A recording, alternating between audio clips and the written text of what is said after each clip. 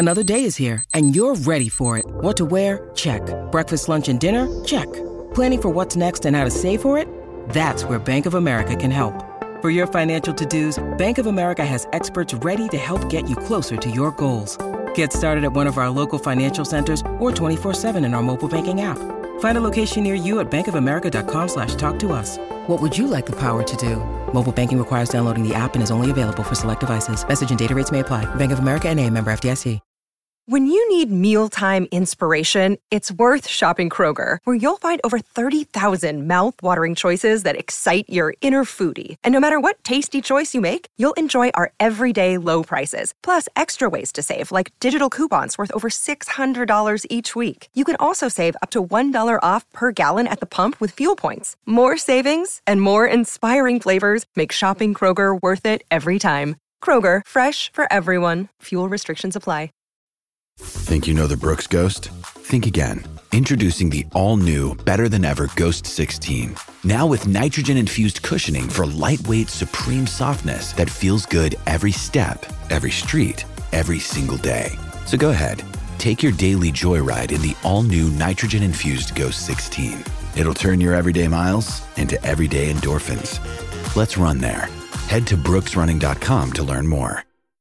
With threats to our nation waiting around every corner, adaptability is more important than ever. When conditions change without notice, quick strategic thinking is crucial. And with obstacles consistently impending, determination is essential in overcoming them. It's this willingness, decisiveness, and resilience that sets Marines apart. With our fighting spirit, we don't just fight battles, we win them. Marines are the constant our nation counts on to fight the unknown. And through adaptable problem solving, we do just that. Learn more at marines.com. This episode of Hang Up and Listen is sponsored by QuickBooks. If you work for yourself, try QuickBooks Self-Employed. It helps separate your business and personal expenses, estimate your federal quarterly taxes, and more. See what QuickBooks Self-Employed can do for you with a free 30-day trial at tryselfemployed.com/hangup. The following podcast contains explicit language.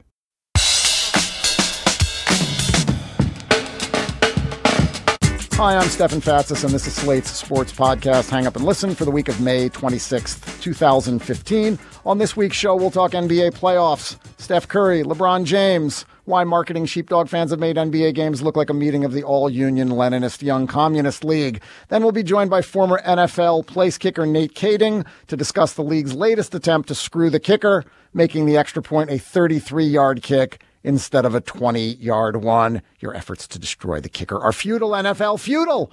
Finally, ESPN correspondent Jeremy Schaap will be here to discuss his recent reporting on our friend Sepp Blatter, who this week will be sham reelected to his 47th term as the head of soccer's governing body, FIFA. I swear we'll talk hockey next week, people, because holy shit, the playoffs have been awesome. Josh Levine, the executive editor of Slate Magazine, is away this week. I'm in Washington. Making his debut as a panelist on this program is Richard Deitsch, who writes about media for Sports Illustrated, which is a magazine and a website. Welcome, Richard. Howdy. Alongside him at Slate's offices in New York City is Mike Pesca, the host of Slate's daily podcast, The Gist, with Mike Pesca. Hi, Mike. Hello, Stefan. Stefan, I feel you have almost a sacred vow in the intro not to inflect it with too much opinion. And I gotta say, the screw the kicker stuff, it got my blood boiling. But we'll get to the kicker when we get to the kicker. I want the blood should be boiling on this program, Mike. Screw the kicker. Ugh. All right. In addition to the aforementioned topics of conversation, we will ponder New York Knicks owner and Lucky Sperm Club member James Dolan's decision to hire legally adjudged sexual harasser Isaiah Thomas to run a women's basketball team. That, however, is a bonus segment available only to Slate Plus members. Another way to look at that is that we're quarantining Isaiah Thomas for your convenience. You can thank us later. You can get a free 2-week trial at slate.com/hangup+. If that's not enough of a lure, then the debut of the first Slate Academy should be. It's called The History of American Slavery, and it will help you understand how much or how little you really know about America's foundational institution. Join Slate's Jamel Bowie, Rebecca Onion, and leading academics and historians for The History of American Slavery. This 9-part podcast series is exclusively for members of Slate Plus. Visit slate.com/academy to learn more about that. Stephen Curry is on the cover of the Sports Illustrated magazine dated Sunday, May 25th. And what happened on that very day? Steph Curry fell on his head, may or may not have been concussed, and his team, the Golden State Warriors, was blown out by the Houston Rockets 128-115. I blame you, Deitch, and your magazine, and its historically and scientifically irrefutable cover jinx.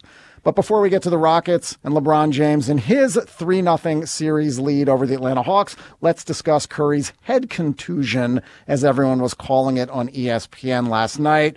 Richard Deitch, you are a media expert. What did you make of how ESPN handled the head contusion? All right, first of all, I really want to be the first person to curse on this podcast, and that, unfortunately, I cannot be.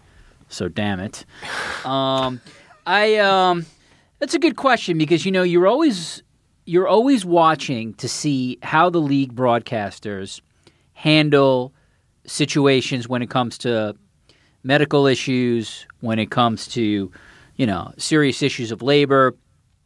And, I would say they did a mediocre job, and I'm choosing that word specifically. I think they touched on it, and they initially touched on the idea that, man, wow, this injury looks really bad. They showed it like there's a Bruder film a number of times, and you really just saw just how painful it looked and how visceral it sort of felt to see Curry land on his head. But then as the game broadcast went on, I don't know if you guys noticed this, we morphed from an issue of sort of medical and where the doctor's responsibility are to look how tough Steph Curry is. Mike Breen said he praised Curry for his toughness in returning to the game. And this is the kind of nonsense and junk that we used to get from NFL broadcasters, John Madden and the rest of the like, about how this is a tough guy, what a tough guy hit. Man, that guy just rung his bell. That's the kind of stuff that now we look back years later, absolute nonsense and really dangerous. So I would call it a mixed bag. I never expect league broadcasters to sort of go to the place that I would like them to go to. But we started delving near the end of the night into the quote-unquote toughness and machismo of Steph Curry, and we forgot about the larger issue, at least on the broadcast, of like, man, what was the protocol here? And should this guy be in a game where he just took that kind of tumble? This showed why he was the MVP. Right. It's not just his play, it's his toughness. And I have a little sympathy. I think that playing through pain does show something. Exceptions include when it's a head injury and when your team is up 3-0. I think that matters also because to me there was no everything's on the line. There was no do or die. If there ever is a time to be prudent, you are not going to be the first team after 116 teams go up 3-0. You are not going to be the first team to be swept, especially with the Warriors being as good as they are, blah, blah, blah. And especially with the Rockets being ahead by almost 20 points. Yes. Steph Curry at that moment needed prudence, and it's harder to come up with the vocabulary to glorify prudence, right? And it makes for, in a blowout, when you're trying to inject some form of drama as the broadcaster, you have to bring it because the game's not providing it. I understand the impulse. I understand almost the perceived economic necessity, but you have to pull back. The one thing I would say is this, and I do think it's important. I don't know if you guys agree. I do give Steve Kerr the benefit of the doubt more than other coaches because I think, one, he's a thoughtful guy, and I think he's proven that with his team. Two, he's a former player, and I think he does understand the kind of medical issues that exist. And he has not at this point, and maybe part of it is because he's a rookie coach, has struck me as I'm winning at all costs. Reckless. Yeah, reckless. Damn my player if he's hurt. So I intentionally watched the post-game press conference afterwards, and I thought Kerr was good. He talked about doctors went through the protocol. Doctors cleared him. Steph came in. I still, like you guys, as a sideline doctor, I would not have played him after he got hurt. But I do, at least I felt better with Kerr on the sideline than maybe 15 other coaches. But there is a reason to play him. I mean, we don't know. Maybe he went through the protocols and he was fine. I'm going to compare myself to the reigning MVP. I cracked my head in a low-slung doorway at an ancient inn this Memorial Day. Yeah, that's right. You could give me some. And how are you not on the cover of SI for that? Exactly. How am I not? I saw the video of it, Pesca. Come on. I saw the video of that. Yeah, well, I was on the cover of Podcaster Illustrated, and there's the curse there also. But the thing is, so it hurt, and I put some ice on it, and I kept telling my girlfriend it's fine, and I went about my day in a way that maybe if there was someone commenting on it would have said, hey, be prudent. So who am I to say that Steph Curry, who had an actual workup through an actual physician, and I don't think the NBA, for a few, they are professional athletes, but they're not football and baseball with their warrior culture and also their non-guaranteed contracts. There doesn't seem to be this history of really putting players in harm's way because of concussions with the Warriors, with Steph Curry. So, maybe the guy was totally cleared, and there's something to be gained from getting a couple of minutes just to show yourself going into the next game. Hey, instead of having the first few minutes of the next game be the question, am I okay? Get that out of the way in game 4. There's something to that. All right, 3 little points before we move off of this. When Curry came back in the game, he threw up an air ball, had 2 shots blocked through a terrible pass. Jeff Van Gundy announcing did finally wonder whether Curry should have been playing in that situation. So some credit to Van Gundy. And 3, you want some anecdotal evidence that the Warriors historically haven't been great? Curry had in November 2013 what the team called a mild concussion, which is bullshit. And in May 2013, Harrison Barnes fell on his head, was prone for several minutes, rushed back into the game, but then was removed with what were termed headache symptoms. Yeah. So there is history in basketball, as in other sports, of some, if not carelessness, then at least a lack of total prudence. But let's talk about why the Warriors have been so great. I know why I like watching them. Ball movement, three-point shooting, Curry's little jitterbug step-back threes, the fact that he's small, and his teammates' efficiency. They've been averaging 1.08 or 1.09 points per possession, depending on which metric you want to look at, basically tied with the Clippers this season, well ahead of the rest of the league. And they've got a guy named Festus Ezeli. What else am I missing here, Mike Pesca? Their defense is great. Their defense is so underrated because their offense is good, and it's not the case. The Rockets used to have a pretty bad defense, and they couldn't get stops, and this led Charles Barkley to, question all advanced statistics because they can't get stops. The Rockets have tightened up enough. The Warriors are just good. They're just a damn good defense. And if they had a more ball control, fewer possession type offense, they'd show up in the conventional stats as one of these great defenses. It's amazing that they could get that defense out of not just the personnel they have. Steph Curry he'll never be a great defender, but you also, maybe we don't realize that when Steph Curry and Klay Thompson are running so much on the offensive end to free themselves up. I mean, Klay Thompson, if they put the meter on him, runs miles per game. They should be exhausted at the defensive end. So and then you have guys like David Lee, like one of the worst defenders ever, coming in off the bench. They have all these defensive liabilities that they've turned into assets. That's the underlying amazing thing, and the sheen of it. What any casual fan sees is you can't stop the shooters, and that's an amazing thing to watch. Yeah, I mean, you guys, I think, hit on everything that we like about them. I like just how unselfish they are. They give up the ball. Passing in basketball is beautiful. It's art.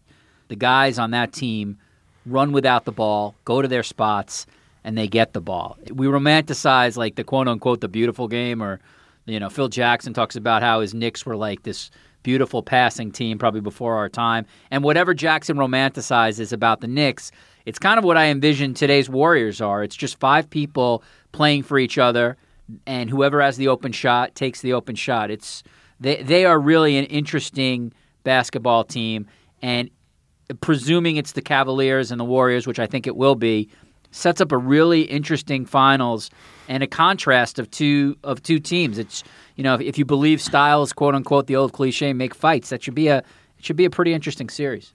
Before we get on to the Cavs, one stat here that I loved, a piece on 538.com, which calculated ELO ratings for every NBA team in history. That's a great table. The Warriors' ELO rating for the current season would rank them 3rd or 4th, depending on which the mean or average or whatever that you use, behind the 96, 97, 95, 96, and 91, 92 Bulls.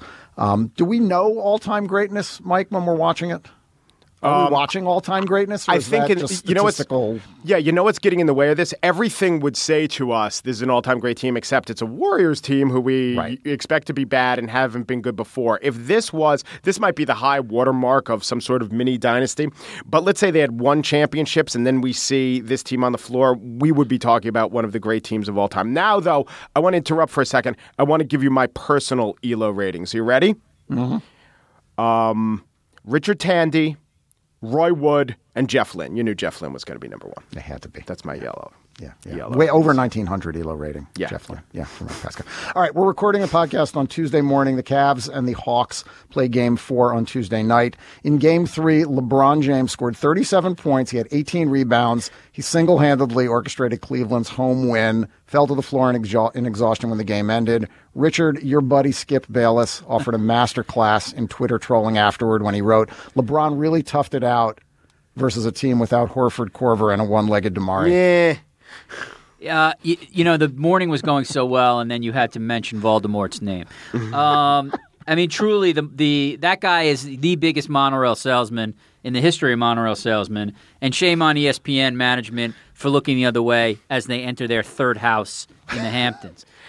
Is there a chance the track might bend? There's a very good sense of trouble. There is a chance the track might bend. Listen, to move off Bayless, who we all know is a con. I was trolling you. You were trolling me. He's a con man, and obviously is conning and playing LeBron, and has been for a long time. By the way, I'll give you guys a little inside baseball. I honestly do not know this, but this is my theory. Yeah. Lee Jenkins, terrific writer for my magazine, who wrote the story of LeBron going back to Cleveland for Sports Illustrated. No doubt a lot of that was Lee's relationship with LeBron. I truly believe, or maybe I just hope to believe, that somewhere LeBron's camp was so angry and pissed off at all the trolling First Take has done on LeBron that they decided to go away from ESPN and to a place like ours. I can't prove this, but this is my conspiracy theory. But moving on. No, but it's smart because if you get that idea out there, ESPN, like you said, eighth house in the Hamptons, they're never going to stop Skip Bayless. Maybe you could convince them that there's an incentive in other aspects of the organization. I'm incentivizing them to change, which, as we both know, or all of us know, will not happen. I would ask you guys this. I mean, accomplished podcasters, two of the finest men I've just met. Where would the Cavaliers winning rank for you guys in terms of in individual NBA athletes' sort of all-time accomplishments? I mean, if you look at the Cavs roster, admittedly, Kyrie is an all-star, but the rest of that roster, I mean, it's insane what he's done. But Kyrie's hurt. And he's hurt, right. So Kevin Love is hurt. If somehow the Cavs could beat the Warriors, where should we view that accomplishment for LeBron James? The thing is, if it were to happen, it would be unbelievable, but the Cavs have played a bunch of teams that are just as banged up as they are. Cephalosha, now Korver's gone, the Bulls. Okay, the Bulls were somewhat healthy, but we're talking about a Rose team. Maybe they're never going to be truly healthy. I think it would be the most amazing thing, especially against this Warriors team that we're talking about. It's an all-time great. Yeah. Yeah. And LeBron, let's point out, has not been super great statistically in these playoffs. Sean Woodley on Crossover Chronicles noted that he's had a league-leading 128 isolations, but he scored just 0.7 points per possession. He's only shooting 40%, scoring only 0.74 points per possession. But volume matters with this guy. In Game 3, he had what I like to call an Iverson, at least 20 points and 20 missed shots. Well, the first 10, right? Didn't he miss first first quarter? He missed all of them, and he missed some easy ones. But at that point, I like you're an Iverson when the compliment is that he had the guts to not stop shooting. Right. He did. It was crazy. His usage rate in the game was 43.8%. That's 5 percentage points higher than Russell Westbrook's rate this season.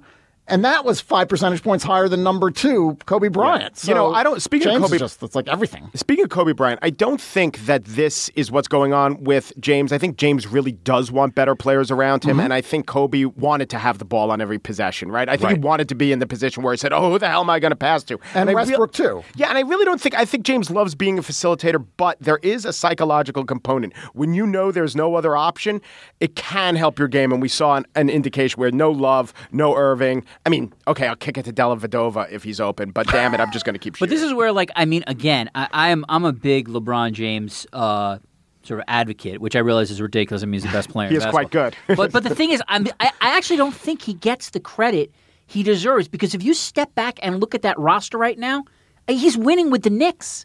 I mean, it's incredible. There are 3 Knicks on the team. Exactly. I mean, who are the third, fourth. Literally, the guy is winning with your 2014-15 Knicks, and he's taking them to the finals. Yeah. And Tristan Thompson. But these Tristan guys, Thompson is good. Right, but would we know he's good if he wasn't in a MASH ward where he had to be thrust to the front? Yeah, Timofey Mozgov. Oh, yeah, that guy's good. Really? Another Nick. Yeah. Another former Nick, yes. This episode of Hang Up and Listen is sponsored by QuickBooks Self-Employed. If you work for yourself, try QuickBooks Self-Employed. It helps separate your business and personal expenses so you can easily track what you spent for work and what you spent on yourself. It also helps take the guesswork out of your estimated federal quarterly taxes. So come tax time, you know how much money to set aside for Uncle Sam and how much stays in your pocket. Explore what QuickBooks Self-Employed can do for you with a free 30-day trial at tryselfemployed.com/hang. In 1973, place kickers made a record 63% of their field goal attempts. The next year, the NFL pushed the goalposts from the goal line to the back of the end zone. 20 years later, kickers made 3/4 of their three-pointers, so the league put the ball at the spot of the kick after a miss instead of the line of scrimmage. In 1999, after field goal makes climbed to 80%, kickers were given rock-hard K-balls to kick in games. I noted those statistics in a 2008 piece I wrote for Sports Illustrated, and now the NFL has done it again. Last week, it announced that it is moving the spot of the extra point back 13 yards from the 2 to the 15-yard line, which with an 8.25-yard snap and those 10 end zone yards yields a 33-yard extra point. Here to discuss the big K change is Nate Kading, who in his 9-year career, almost all of it with the San Diego Chargers, made 352 out of 354 extra points and can definitely tell us about the 2 that he missed. Welcome to the show, Nate. Everybody always focuses on the ones you miss, you know. But, hey, life of a kicker, man. You know, life of a kicker. That's it. All right. The 20-yard extra point was too easy, too boring. We all know that. Kickers made 1,222 out of 1,230 of them last year. ESPN's Kevin Seifert extrapolated that based on the make rates for kicks of 30 to 35 yards from the middle of the field, we would have seen 30 misses last season instead of 8 for extra points. Is that significant, Nate? And does this really make the kicker's life any more challenging? It does not make it more challenging, I don't think. I mean, it's you could put, as you know, Stephen, all 32 of the NFL kickers and put a ball down there at the 35 yards out and without a rush or anything, and probably make 1,000 of them almost in a row. These guys have gotten so good, especially over the last 5, 6, 10 years, as you kind of went through the history of kicking. And especially a kicker, when the ball's getting driven down the field, you're able to get into your process better on the sideline and get in your routine, knowing that you're going to be, either kicking a short field goal or what could be an extra point. So, you know it's going to be right in the middle of the field. You know the sequence of how it's all going to play out.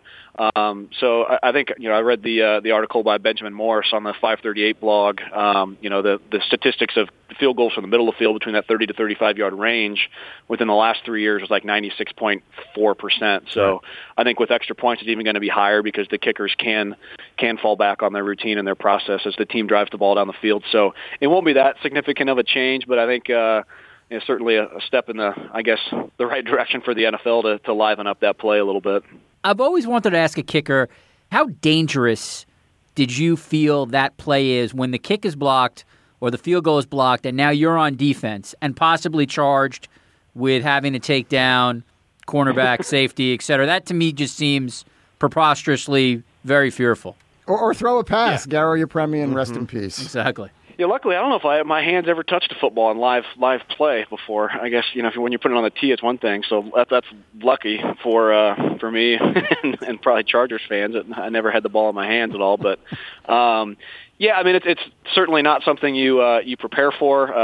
Trying to be in that position of hunting a guy down after a blocked field goal. I probably had half a dozen of them blocked or so, a couple extra points and a few field goals along the way. But yeah, I mean, you try to jump on the guy, do anything you can to get him down and out. That wasn't at all my forte, but and you hopefully don't get yourself hurt along the way either. But we practice that every time in practice. Once a week we practice what they call the fire call, where the snap is botched or the field goal is blocked, and people have certain responsibilities.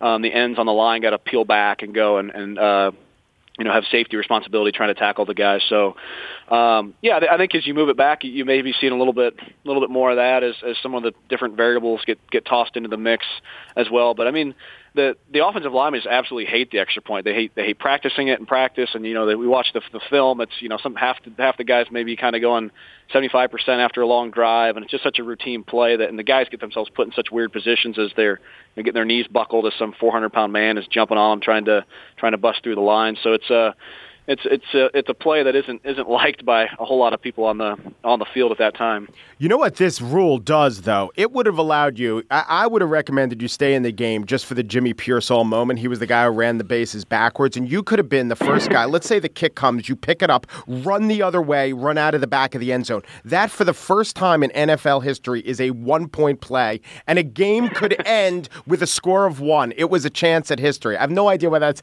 Could that possibly happen? I'll answer the question. No. Here is my real question, Nate.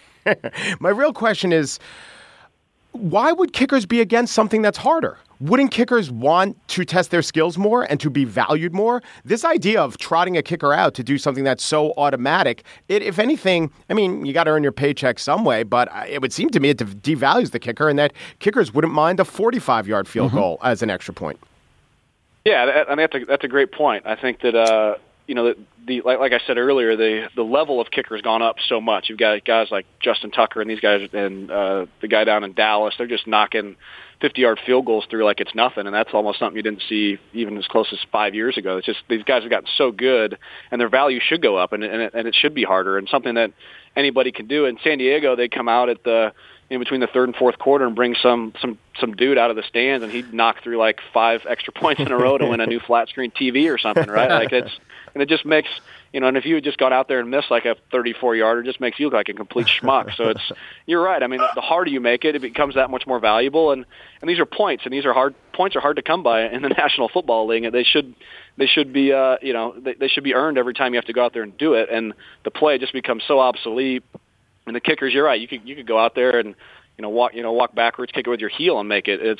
They need to make it more tough. And I think kickers in the end will see the real value in that because the points will become that much more hard to come by, and their skill will be valued that much more. Well, I also think I'm sorry to dominate here, but I think that the NFL really miscalculated, and they wanted to make a conversion that was hard enough so that you really were tempted by the 2-point conversion, and they're going to see the stats, and they're going to see that this kick is made high 90% of the time.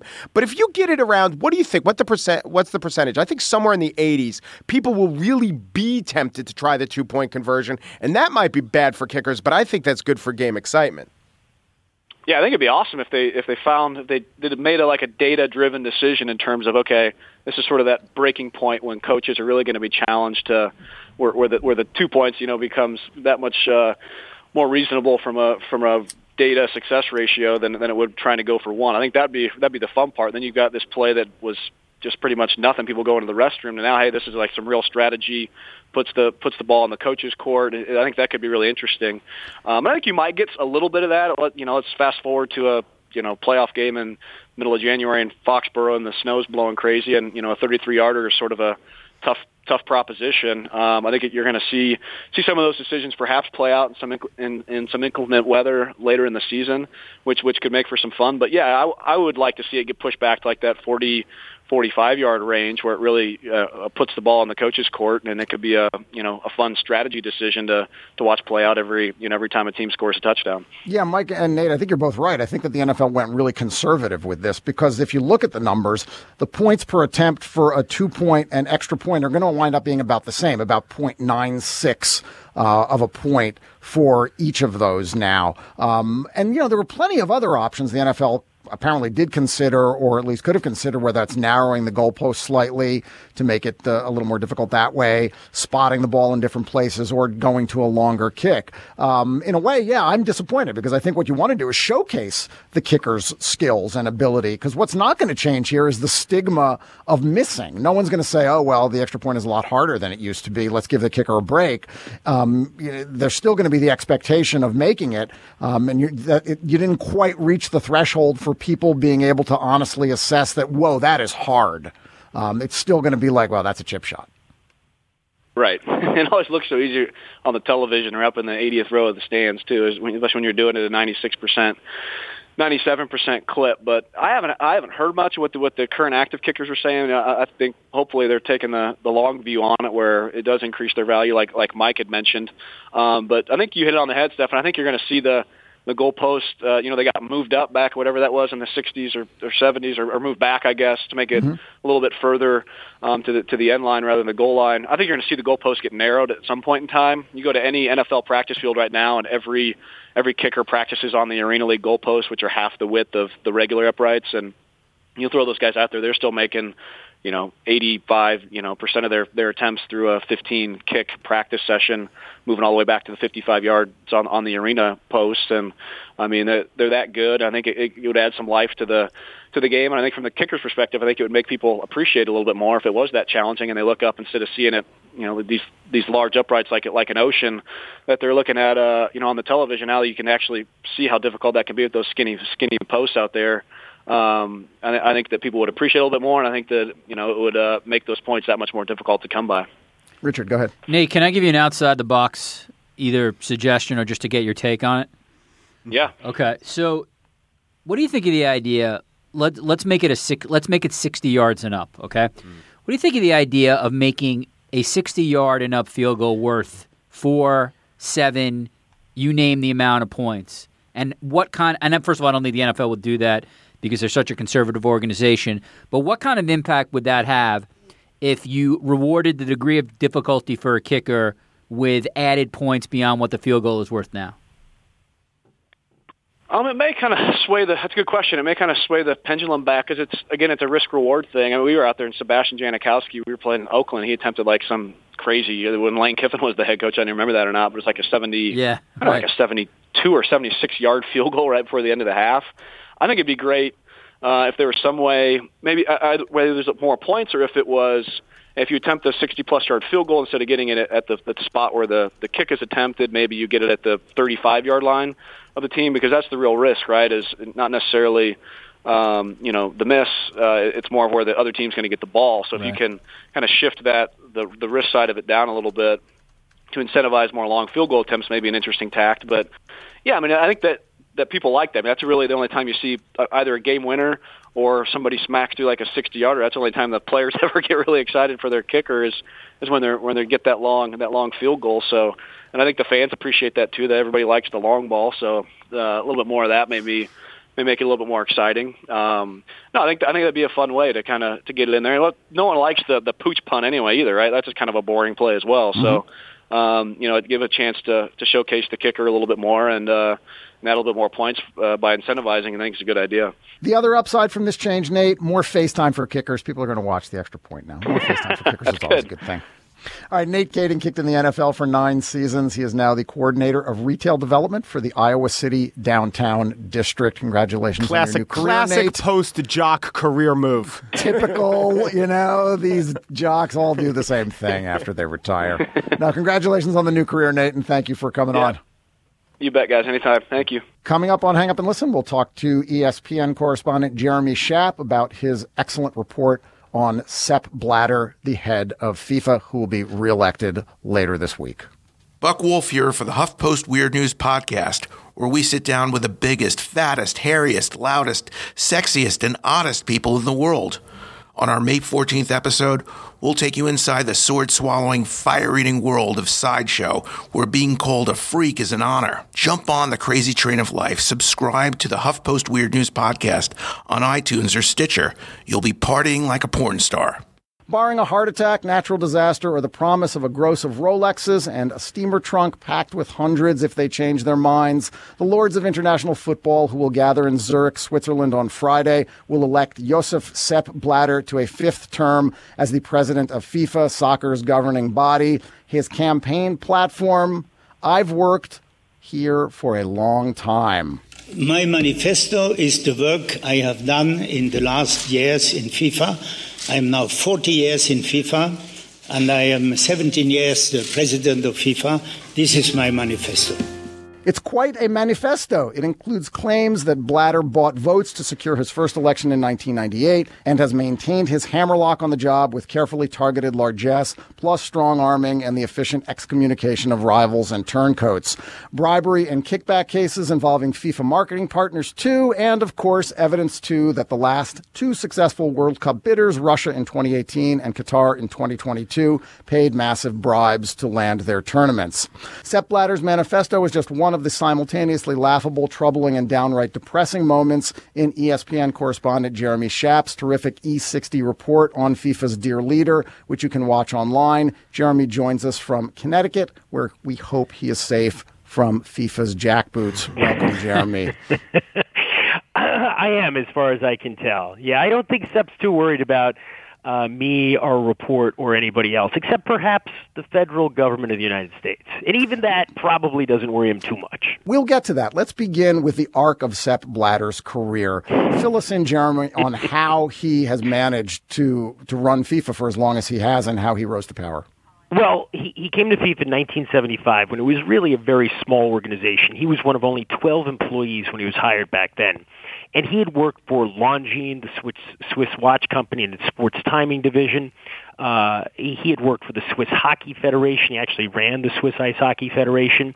And when he got to FIFA, it was undergoing a lot of change. It had just the previous year welcomed a new president, João Havelange of Brazil, who had different ideas about running the organization from his predecessor, Stanley Rouse, an Englishman who ran it kind of like, a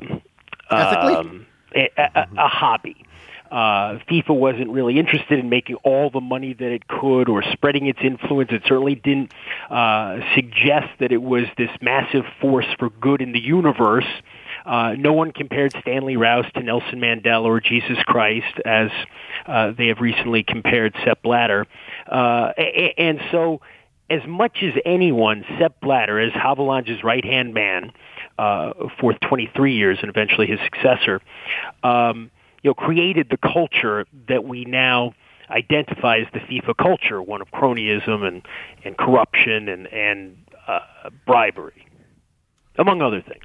So I don't know what the FBI is looking into Sepp Blatter about.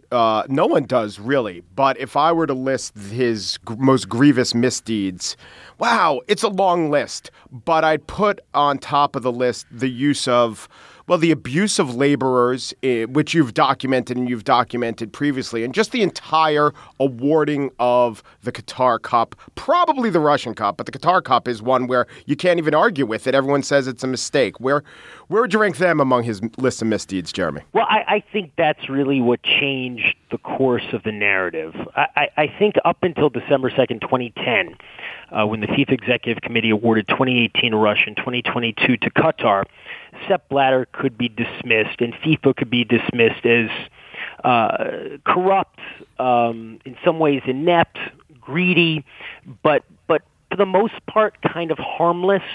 There were bigger things to worry about in the world. But when you're talking about Qatar, which immediately struck so many people as a curious decision, to put it mildly, and you're talking about the human rights abuses there, and you're talking about the fact that experts say that 4,000 workers will die there in the lead up to the games in 2022 or the tournament in 2022, I think that made people stand up and take notice in a way that they hadn't before. And, Sepp Blatter certainly said things that have made him look like a dinosaur about, girls wearing tighter shorts and women wearing tighter shorts when they play soccer, uneducated things about addressing racism in the sport. Everything can be solved if the players shake hands at midfield. Kind of stunningly ignorant and reactionary comments. But Qatar is different. The people dying there in support of a system which was not created to build the World Cup infrastructure, but has been there for decades, and the fact that FIFA takes no responsibility for it, that there's no accountability, that there's no transparency, that there wasn't even an assessment before awarding the 2022 tournament to Qatar of who would build these things. Qatar, as you guys know, has 300,000 citizens. most of the work that gets done there gets done by 1.5 million, 2 million laborers from South Asia, mostly working in the construction business, and they're treated abominably. And the Nepalese actually came out this week and criticized FIFA and Qatar for refusing to let workers go home to attend the funerals of relatives who had died in the earthquake there. Jeremy, this first of all, the piece was really, really well done. I could have done a little bit without some of the shots of you walking down the streets heroically. Why? But nothing is. But no television is perfect, that was as the we best know. part of the show. Yeah, we need someone to identify with, I think. Yeah, I know. I would have actually had someone like Owen Wilson basically fill in that part for you walking down the streets of Europe. But maybe the budget wasn't there. But Jeremy, the one question that is interesting to me is how do you approach? I mean, I'm always interested in process. Mm-hmm. So when you sit down with E60 producers, and as we've both talked about, there are some phenomenal producers there. I mean, the top class. How do you approach going after or investigating? I mean, such an imposing guy, and a guy who's not necessarily easy to get to. One where there's going to be a lot of expenditure from your company, so you have to have your company behind you. But when you sit down and sort of have a game plan, okay, how do we take on the story of Sepp Blatter? What's that process like? I mean, it starts with research, just finding out what are the key moments, what have been the moments in his career. And then you also have to decide how are you going to lay out an hour of television? You have to address Qatar. You have to address the bidding scandal around the 2018 and 2022 World Cup. So you've got to talk to people who are knowledgeable about that. But we also wanted to help people understand how he had gotten to this place. So that meant talking to his biographer, the only guy who's written a full-scale biography of him, and almost doing, Sports Century, like going back and talking to people from his youth. This is your life, Sepp, without Sepp on the stage. But beyond that, the process of actually knowing what's going on, I mean, a lot of that, of course, as you know, is stuff that you don't see on camera, conversations that take place on the phone with people who don't want to be on camera, lunches and dinners and drinks, and just saying, we're going to go places where we're not necessarily going to get an interview. And there are a lot of people who informed our reporting, of course, who didn't want to talk on camera. So you just say to yourself, we wanted to get this done by the election. That seemed like, the natural hook. And we had, I'd say, about 6 months, really, of working on this. And so we identified a couple of events that we wanted to be at, where we knew we would be able to interview several people at the same time, and built our travel around those. And then the rest of the time, you're just, working the phones and getting on planes to go see people. Jeremy, let's talk politics. 105 votes keeps him in office because FIFA has 209 members. Is that right? That's exactly right. Okay, so, and a lot of these votes are very small, not even nations, little parts of nations. And so I get the impression that he's a good politician, and good politicians sometimes use whatever means. I'm thinking of more of a Game of Thrones politician where you give some people some gold rather than do everything democratically. But assess the politics. Or chop their heads off. Yeah, assess the politics there. Assess how crafty a politician he is, and assess the chances for change. Well, he's been an extremely successful politician, but he benefits from this system. As you said, there are 209 FIFA members, and that's more than the United Nations. That's more than the IOC.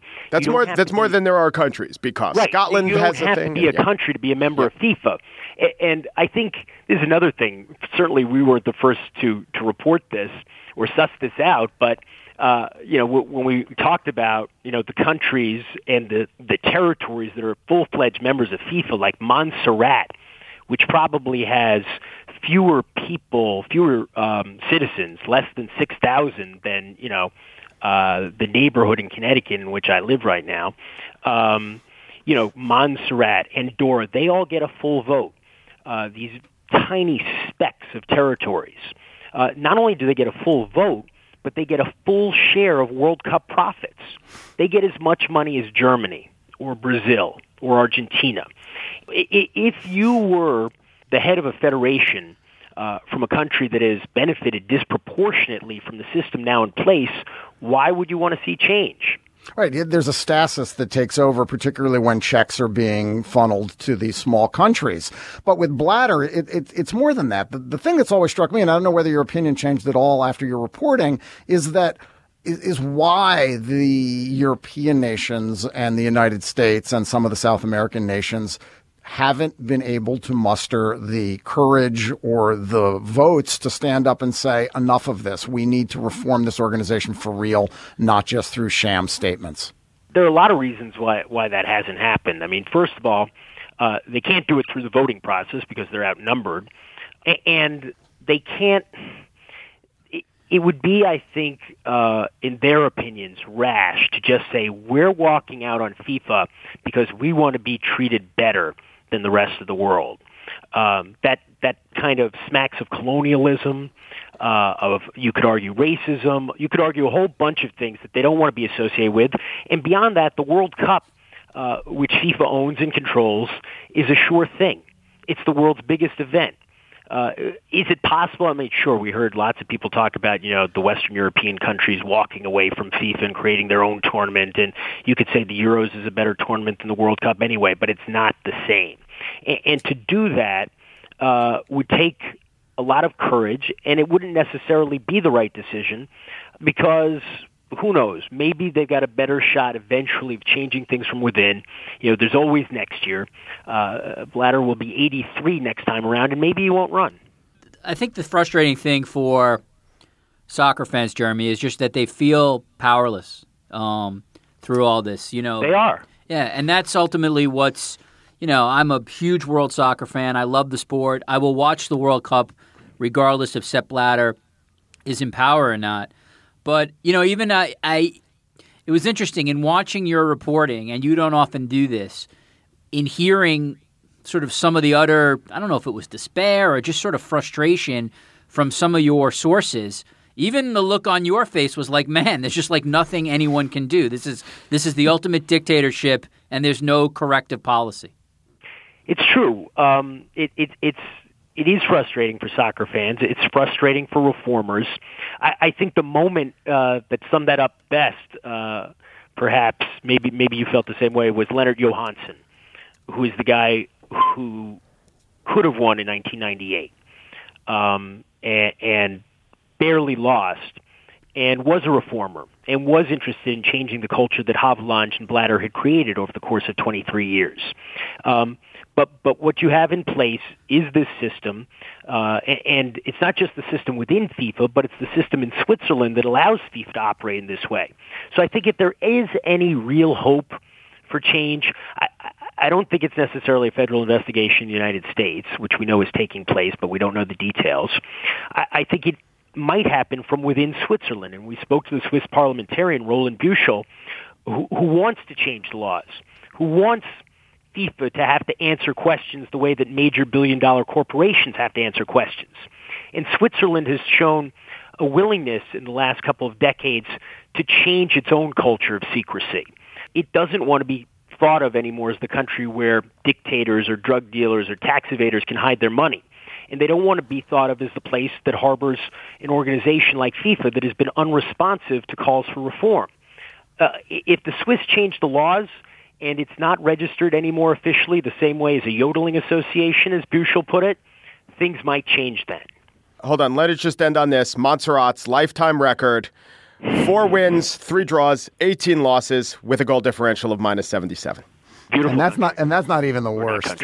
Yeah. And that's not even the worst. That's right. Jeremy Schaap is an ESPN correspondent. His report on FIFA and its president, Sepp Blatter, is available online. Jeremy, thanks for coming on. Thanks, guys. All right, it's time now for our Afterball segment. I'm all kickered up today, so I think we should honor Garo Yepremian, who died last week at the age of 70. Yepremian, Cypriot, early fame. He was on the Detroit Lions in the 1960s. He went on the Johnny Carson show. Did you know this, Mike Pesca? And Alex Karras, he told a story. Alex Karras asked him what he was celebrating when he ran off the field with his arms up in the air after kicking an extra point. And Yepremian replied, I kick a touchdown. I kick a touchdown. Well, I know that he was said to have said, I kick a touchdown. Well, Yeah. Yeah. Karras was a big showman and a liar. I'd like to think that Garo Yepremian did race off the field with arms aloft after kicking an extra point. He had never kicked a football before showing up to try out for the Detroit Lions. Really? Really. Mike Pesca, what's your Yepremian? On The Gist, an upcoming interview will be I speak with Richard Thaler. Richard Thaler is a behavioral economist at the University of Chicago, perhaps best known for his book that he co-wrote with Cass Sunstein called Nudge. He has a new book out. And in that book, he talks about his interactions giving behavioral economic advice to a sports notable who did not really want to take that advice. That man's name was Dan Snyder. Here now. And he does use the actual name of the Washington team, even though that's against Slate policy, but that's okay. Here now, Richard Thaler talking about his dealings with Dan Snyder. I must say, Dan Snyder's owner's box puts all other owners' boxes to shame. It must seat at least 50 people. And, you know, the who's who of Washington was there. Alan Greenspan was there. Well, he was the Fed chair.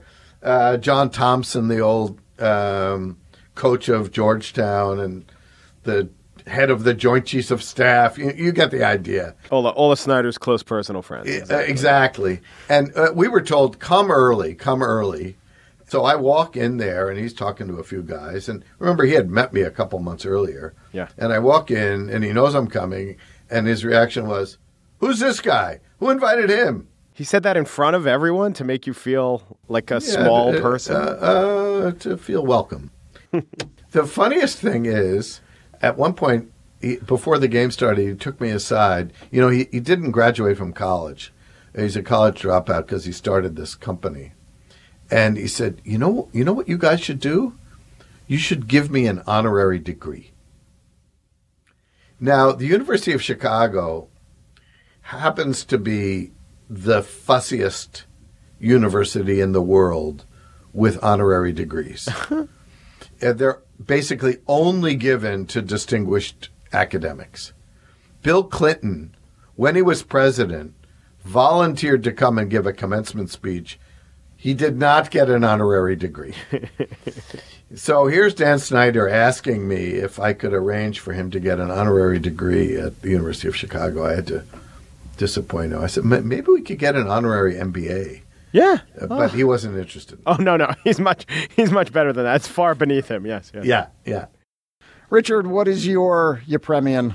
All right. First of all, my Yepremian is going to be horrible compared to yours because I didn't prepare. So I apologize for 90 seconds of sucking, but I'll try to make it quick. I will. My thought is this. I've been writing a lot about Bill Simmons, not surprisingly. His exit from ESPN has been of great interest, certainly in what I do, writing about sports media. And this week, I had a chance to talk to Eric Shanks, that's the president of Fox Sports, about the potential of adding Bill Simmons. And while he would not go so far as to outright say, I've talked to him, we want to add him, he did say something interesting, and this would be something that for any of you Simmons watchers to pay attention to. Fox is very, very good at bringing in people to have, for lack of a better word, part-time roles. They've done this with Grant Wall, my colleague, writes soccer at SI, but has a pretty prominent role as a Fox broadcaster. They've done this with Adrian Wojnarowski, obviously Yahoo Sports' number one NBA guy, also covers the NBA for Fox.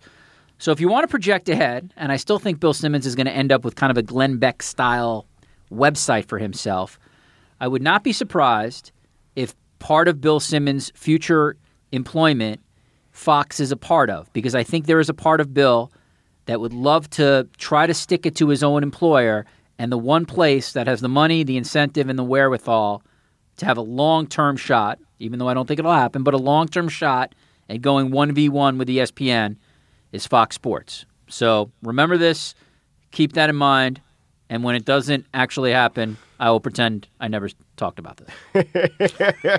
You'll say it wasn't scripted. What do you want? So, Stefan, what's your Garo? Well, in January, during the initial flurry of Deflategate Benghazi coverage, a story made the rounds Not as many rounds as I would have thought, though, about ball doctoring in the NBA. Quotes from 1986 were unearthed in which Phil Jackson admitted that the New York Knicks championship team of 1973 routinely deflated the basketball. Jackson told the Chicago Tribune at the time that the Knicks did so because they had a small front court and a softer ball wouldn't carry them as high or as far off of the rim, negating some of their opponent's height advantage. Plus, Jackson explained the Knicks passed a lot without dribbling, as we just heard on this podcast. So a softball didn't affect them much on offense, and it kept other teams from running on us because when they dribble the ball, it wouldn't come up so fast. After the quote surfaced, Jackson took to his favorite medium, Twitter, to predictably deny that the Knicks were cheating and assert that the balls still fell within regulations. The last part of that was, of course, media shitstorm avoidance, ass covering, because no one knew whether the balls were inflated exactly to the right weight, as the New York Post discovered when it tracked down Princeton icon, John McPhee subject, Rhodes Scholar, Knicks forward, and U.S. Senator Bill Bradley, who never made it as commander-in-chief, but was fingered by everyone as the deflator-in-chief. Bradley copped to traveling with a pin and letting air out of the balls. He said he had no idea what the pressure readings were. He didn't recall the refs ever checking. He did say that, like Tom Brady, he just liked a softer ball, which, because it didn't bounce as much off the rim, had a better chance of plopping in after a missed shot. Knicks broadcaster Marv Albert told the Post that he recalled a game in which Bradley took a pin out of either his jersey or shorts on the bench, and guys surrounded him so nobody could see, and put it into the ball. Then he started bouncing the ball. I never mentioned it on the air. Way to go, Marv. Nice reporting. All the stories referenced the 1973 championship team, but Bradley's skullduggery went back to at least 1970, the year the Knicks won their first title.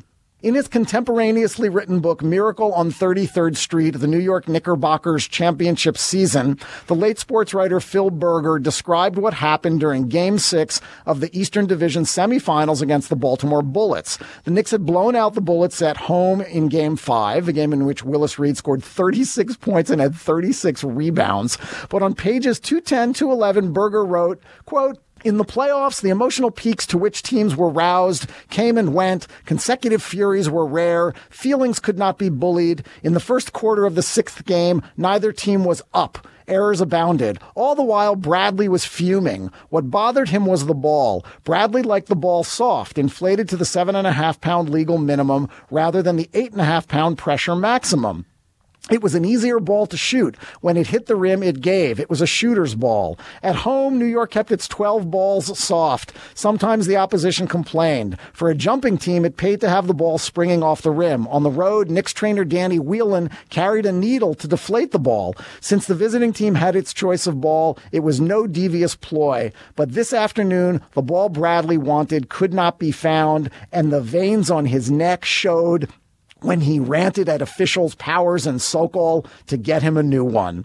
I love Bill Bradley, classic guy, meticulous, cerebral, perfectionist, craftsman, athlete who needs his tools to be precise. But I'm a little confused by Berger's story because if, as he wrote, the visiting team had its choice of ball, why didn't the Knicks deflate as necessary? Maybe Whelan misplaced the needle. Maybe Bradley hadn't perfected his in-huddled deflation technique. In any case, New York returned home for Game 7. Bradley made just 4 shots with the pre-deflated home court balls, but Dave DeBusschere and Dick Barnett made a lot more, and the Knickerbockers won 127-114. They would go on to defeat Milwaukee and Los Angeles for the first of their 2 obviously tainted championships.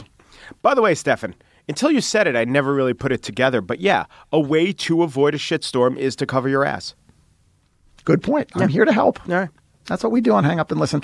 We'd love your feedback on what we talked about today. You can email us at hangup@slate.com. We'll also gather links to the stories we discussed at slate.com/hangup. Please subscribe to Hang Up and Listens in iTunes. You can find us by going to itunes.com/Slate Podcasts. And when you're there, leave us a comment and a rating.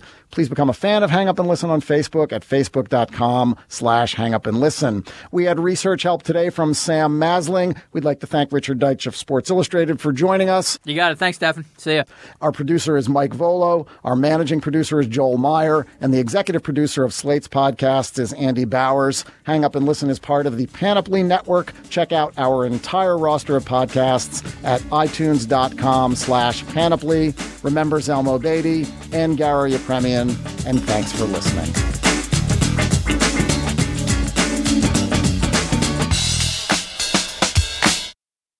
Hello, it is Ryan, and we could all use an extra bright spot in our day, couldn't we? Just to make up for things like sitting in traffic, doing the dishes, counting your steps, you know, all the mundane stuff. That is why I'm such a big fan of Chumba Casino. Chumba Casino has all your favorite social casino-style games that you can play for free anytime, anywhere with daily bonuses. That should brighten your day a little.